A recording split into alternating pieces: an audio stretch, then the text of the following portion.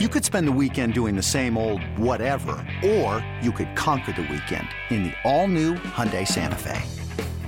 Visit HyundaiUSA.com for more details. Hyundai, there's joy in every journey. The longest field goal ever attempted is 76 yards. The longest field goal ever missed? Also 76 yards. Why bring this up? Because knowing your limits matters, both when you're kicking a field goal and when you gamble. Betting more than you're comfortable with is like trying a 70-yard field goal. It probably won't go well. So set a limit when you gamble and stick to it. Want more helpful tips like this? Go to keepitfunohio.com for games, quizzes, and lots of ways to keep your gambling from getting out of hand. You're listening to Orange and Blue Bloods, hosted by EJ Stewart and Tommy Beer. Let's get to it, New York. All right. Today, we celebrate an iconic moment in Knicks history on this edition of This Week in Knicks History, the dunk.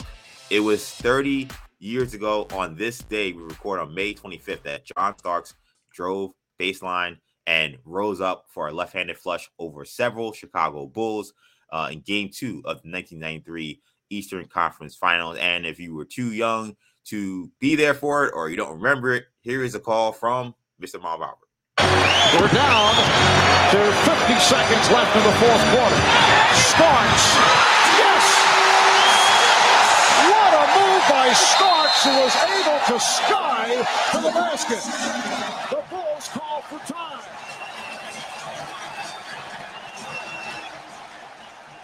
So that bucket from John Starks gave the Knicks a 5-point lead late in the fourth quarter to secure that win. The slam, as you heard, sent the Garden crowd into a frenzy, propelled the Knicks to a 2-0 series lead. I get chills listening to that call, just like I got chills listening to the mellow threes from against Chicago on Easter in 2012, hearing that call of Marv Albert, hearing that crowd go crazy. Awesome moment. It was unfortunately the last game the Knicks would win in that series. However, Chicago will put together 4 straight wins to advance to their 3rd straight NBA Finals. So let's talk about the dunk. It remains one of the most talked about moments in Knicks history. When you think about the dunk, what memories come to you, Tommy? Oh man, the innocence of youth, when you could really get invested. I was 93. I was probably around 14 years old. Wow. 13, something like that. So it was like right in the prime of like when you really get to be a fan, and not an adult when you're jaded and cynical. And I, at this stage of the game, I've been in the locker room after wins and losses, and I've kind of seen how the sausage is made, so to speak. Right. So it's more difficult to just kind of be a mindless fanatic. But when you're a teenager, that's when you can really just throw yourself and your personality and wear your stuff to school and fight friends who had, you don't talk to your friends who wore Bull starter jackets that week and that month. And just really, it was just so much more than a game. It really was, when it was just so important. So I remember the dunk. I remember going up 2-0. It's hard to imagine for fans that weren't around during that time, just how important that rivalry was to having Jordan rip your heart out year after year. And it seemed like the Knicks were finally going to get it done. Obviously going up 2-0 in the Garden. And you wanted it for Patrick, you wanted it for Starks. I think the most memorable thing about the dunk is the poster, the dunk. If you're aged, 35 to 45, 50, every Knicks fan, every kid had that in their bedroom when they had that on their wall. That I have it in my office. There you go. Right here. There. That awesome. is people check out people listening on the podcast, go to YouTube and find the video, find the poster that Tommy's talking about, because he's showing it right now on the podcast.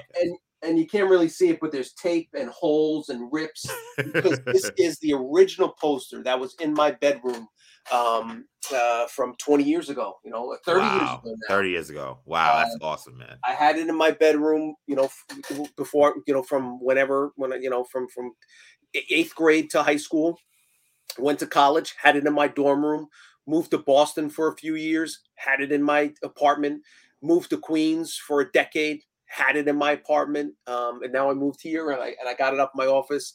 And I think a lot. I have another signed photo of the dunk by Starks himself. My dad got me maybe 10 years ago. Awesome. I have that in my basement, so I actually have two the dunk picture posters up in my home. But yeah, it's just there's a connection there between the fan base. It's one of the reasons why Starks was so loved. And you talked about guys that played hard, like remember Starks was bagging groceries 3 years before. 5 years before that play, a couple months before, he was signed by the Knicks as a training camp invite. Basically, only made the roster because he injured himself trying to dunk on Ewing. In the training camp prior to his rookie season with the Knicks. There's a backstory to all that. But just you talk about a guy that heart and soul and effort, and he would tap his chest and do the New York thing before, like that was a popular thing. He was just somebody that really you felt represented you as a fan, represented the fan base, and certain players just connect with fans and the fan base more than others. And Starks was one of those guys. And that was the pinnacle, literally jumping over, Horace Grant, Michael Jordan, reaching the summit of his career and his time as a Knick. Another day is here and you're ready for it. What to wear? Check. Breakfast, lunch, and dinner? Check. Planning for what's next and how to save for it? That's where Bank of America can help. For your financial to-dos, Bank of America has experts ready to help get you closer to your goals. Get started at one of our local financial centers or 24/7 in our mobile banking app. Find a location near you at bankofamerica.com/talktous. What would you like the power to do? Mobile banking requires downloading the app and is only available for select devices. Message and data rates may apply. Bank of America NA, member FDIC. Yeah, it was an iconic moment. I mean, I was 2 years old when this happened, so I don't remember anything. Obviously, I know I was with my dad probably because he was definitely watching this game. It's funny, whenever I hear the stories about the dunk, one of the funny things I always think about is people always saying, "Oh, Starks dunked on Jordan," and I'm like, then I would go watch the video. I'm like, Jordan was like barely in the picture. He kind of jumped late and didn't really contest the dunk. He dunked on Horace Grant. I think that's fair to say. But they always, the Knicks fans, remember when Starks went baseline and dunked on Jordan? That's anybody telling a story about the dunk always has to mention that Starks dunked on Jordan, even though that didn't actually happen, which is just part of the fable, part of the legend of the story. I love it. Every time I talk about it, it was like, remember when Starks dunked on Jordan? So that part of it is funny. And to me, like that play, I think to me is like, it's distant cousins of the Houston shot. Like I tell you guys how the Houston shot over Miami is in my apartment. It's hanging as well. Just like Tommy talked about the having the dunk hanging right there behind him. Like to me, those plays kind of just embodied those two Knicks 90s teams. Like they're different teams. But like I think if you think of like what play embodies that Knicks team of the early 90s, the Ewing-led teams with Starks and Oakley and Anthony Mason and those guys, that dunk I think is kind of the pinnacle when you think of the late 90s Knicks teams and say what is the moment that kind of epitomizes that team. I think it's the Houston shot over Miami. And when I think about that series, because so many will say that was the Knicks' best chance at beating Chicago. They were up 2-0. They were going to Chicago. And it's crazy. Like Jordan had this really terrible game 3, but Scottie Pippen dominated game 3. And the Knicks kind of came in sleepwalking. And that was the game that the Knicks really need to get. I don't think they realized how important getting up 3-0 was against that team. And especially when you get Jordan shooting so poorly in game 3. I think he shot like 3 for 20, something crazy in that game.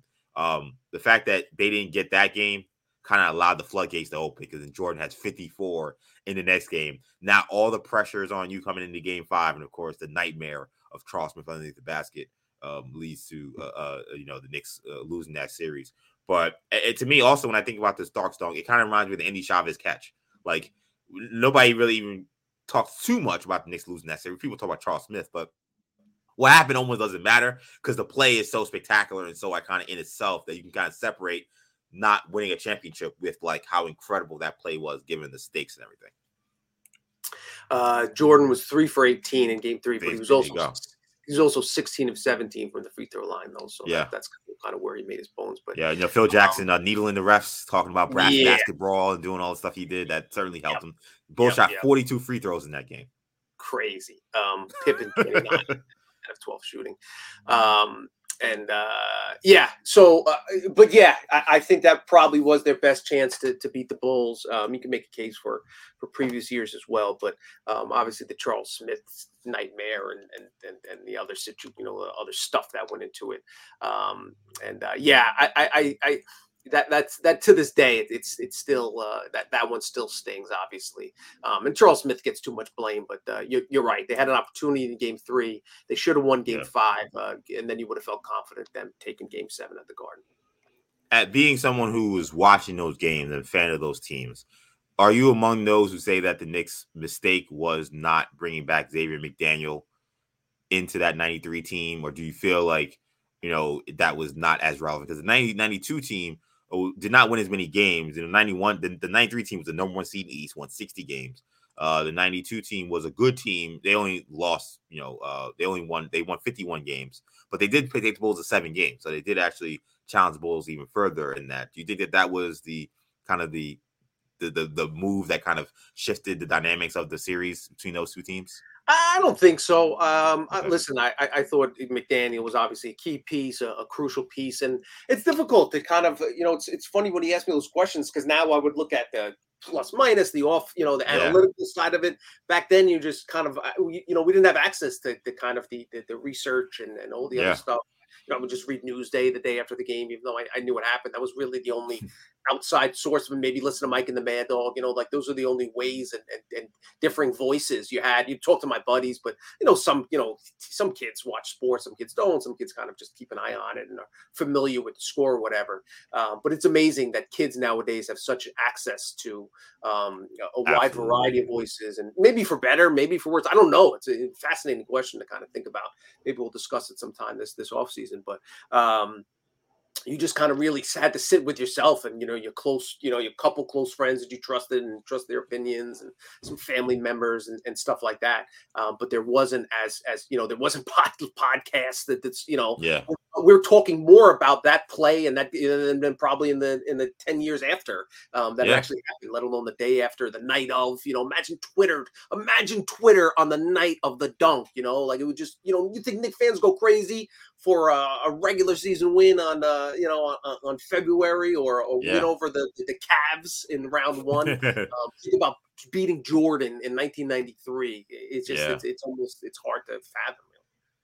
And I thought you really encapsulated well why Starks was so beloved by the fans, because I often kind of wonder, when we think of John Starks, people first think about the dunk, which is a little bit surprising considering you have 2 for 18 in Game 7 in '94 of the NBA Finals, a game where the Knicks could have won and won an actual championship, and yet Starks seems to have, people remember it, but that's not the number one thing people will talk about when you think of John Starks. I think in many ways a lot of it is because of the things you talked about, because he was a guy that truly was an orange and blue blood. He bled orange and blue. Like this guy, you got the feeling that guys like Oakley and Starks and Mason, you guys would die on the court if it meant they could get a win.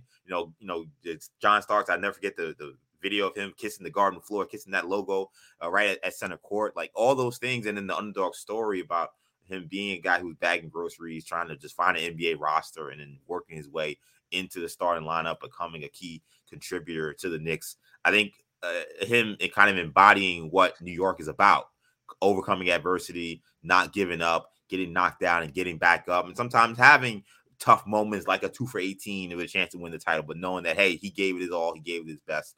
And at the end of the day, New York will love you for it. I think it's an important lesson to learn for someone like a Julius Randle, someone we were talking about, saying, hey, we're not saying make every shot. You can be a legend here, you can be an icon here and not make every shot. It's about how you approach the game. It's about how you give it your all. And that's what the city respects. 100%. I mean, and listen, I know Tibbs tells us he watches film, but you can't tell me Julius Randle would not be allowed back on the floor. Forget about the head coach. Forget about the front office. Charles Oakley, Patrick Ewing, John Starks would not allow him to not try hard in any game, let alone a season elimination game, in any playoff game. They just would not allow him to lollygag up and down the floor continuously. One time it happens, you get frustrated, but this type of stuff we see again and again and again, and that kind of clouds the vision. So again, to your point, and I don't mean to pick on Randall in this spot, but it's like an ex or a lost love. You know, you can remember the heartache of it, but as long as you guys like split amicably, and you know, maybe you went to a different college and she went to a different college, and you know, just things happen, you grow and you're apart and just wasn't meant to be, you can still remember those amazing times, you know, like those high school years, those first time falling in love stuff, you know, like all those flowers and rainbows and all that stuff. Whereas maybe, you know, as a 25-year-old, you know, you're in a serious relationship and you're about to get engaged, and then you find out she's cheating on you, and you forget all the other good stuff, and you can just, you know, it's the nasty, toxic stuff that you know that makes you sick, and that's all you can see, you know. So like somebody that you choose to look back on finally, you remember, you know, the joy they brought you as opposed to the heartache. And I think also the pain that you could see in Starks. I've had the opportunity to interview Mr. Starks a couple of times, and he's talked about. I asked him specifically about Game 7, and it was kind of hard, and you could see his face, you know. And he talked about he didn't watch it for like 6 months. He never watched the tape of the game. He talked to sports therapists, and then he struggled for the first 3 months of the following season. Couldn't hit a shot, and he said it was messing with his mind. So he watched it. He watched it from start to finish. A sports psychologist recommended, you know, you fear this bully because it's the unknown. Just watch it, and maybe that'll help. So he just went through a whole bunch of.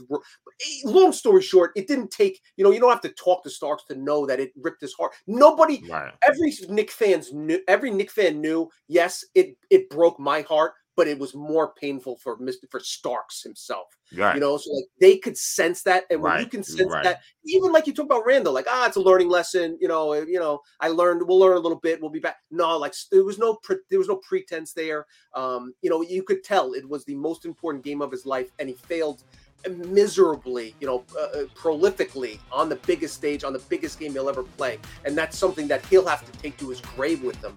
And Knicks fans knew that, so it's almost like we don't need to pile on that. He understands that. Let's try to lift him up because he felt it like us. I think as fans, that's really what you want, is a connection. You want to think, at least. And I think a lot of fans would be devastated if they knew how little certain players cared about the outcomes of content. But you want to hope that they care half as much as you do. And with Starks, you knew that he cared more than you do. So you almost want to give him the benefit of the doubt.